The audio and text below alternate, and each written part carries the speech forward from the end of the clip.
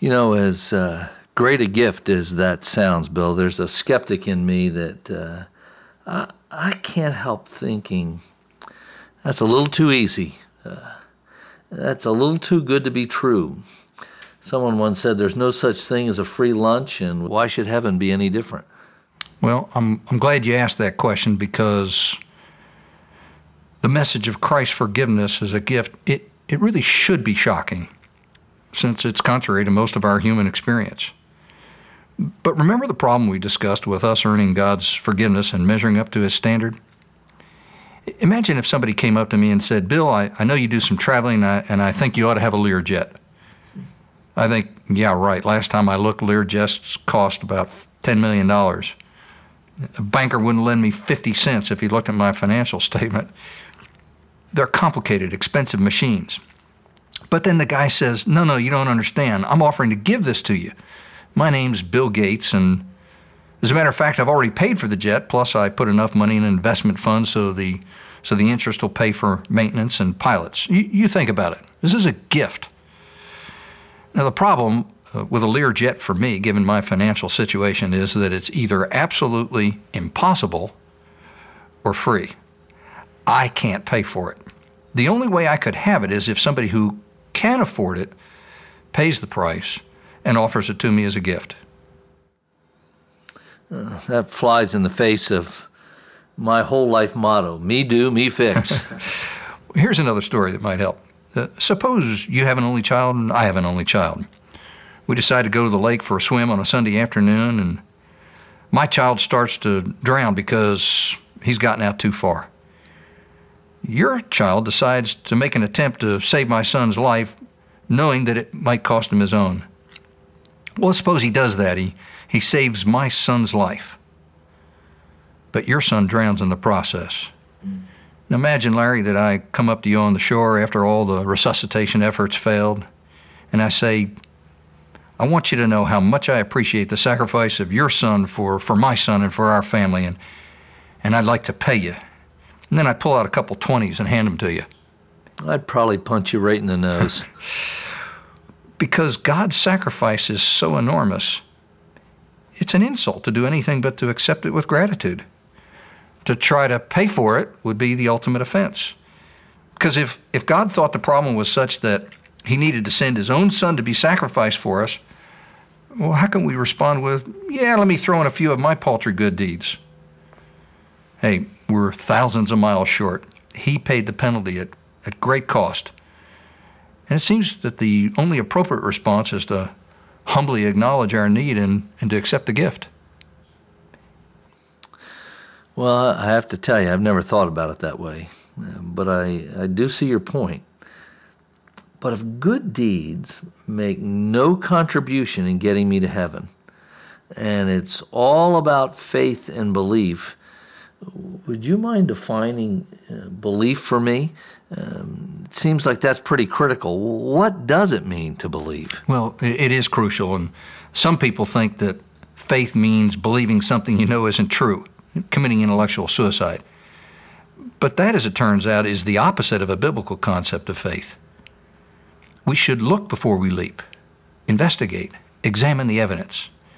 Between 15 and 20 times in the Gospel of John alone, Jesus offered proof to support His claims. Because He was making outstanding, extraordinary claims, people needed evidence. And He offered His miracles as that evidence. And of course, the final piece of evidence He offered was His resurrection, which we've discussed earlier. True faith and belief include intellectual consistency and evidence.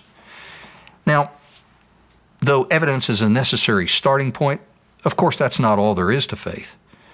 Biblical faith always includes an act of the will, a conscious choice, a response. Can you give me an example? Well, for instance, suppose I have a terrific pain in my side and I go to the emergency room. The resident who greets me and checks me out says, I've taken a couple tests and there's no question about it, you have acute appendicitis. So I say, well, what's the prognosis, doc? And he says flatly, if you don't have this taken out in a couple hours, you'll be dead. But I have good news. Dr. So-and-so is in the hospital and he can be down here in a few minutes. Now, I've heard of this guy. He's a renowned surgeon. But even though I believe that I have a potentially deadly problem and that he's a great surgeon, it's not belief in the full biblical sense until I sign that release form. When I sign the consent form, at that point, I'm entrusting myself to that physician for the solution of my problem. I'm admitting that I have a problem, and I'm saying, okay, I'm putting myself in your hands. You can cut. Now, Larry, do you remember your answer to the question I asked a little bit ago about standing before the gate of heaven? Yeah, I basically said I hoped God would let me in because I'd led a good life. Well, the question behind that question is, what are you trusting in as the basis for your acceptance with God? Well, what does the I've led a good life answer tell you that you're trusting in? Myself and my deeds. Yeah, you're trusting in yourself. But to believe in Christ means to realize I can't measure up, that I stand justly condemned before a holy God, and now I'm placing my trust in Christ and in His payment for my sins. In effect, it means transferring the trust from myself to Christ. Another way to say it is that it's receiving a gift that I can't earn and that I don't deserve. But how exactly do you do that? I mean, is this kind of like one of those religious experiences where you get zapped? No, it's just a decision that really anyone can make. A simple conversation with God. Perhaps something like, God, I understand that you love me, but that you're also a just and holy God. I admit I've done wrong too many times to even count, and actually that I deserve to be condemned. God, I've always assumed I could earn my way to you, but now I understand that's impossible. Now I understand that Jesus came to this earth and died to pay the full penalty for all my sins, past, present, and future. And I now place my trust in Jesus Christ and the payment that He made for me. I accept this gift. Thank you for forgiving me and giving me the gift of eternal life. Now, it's been a while, but I have been in church before, and either I was zoned out or they never told me about this gift. Well, join the club.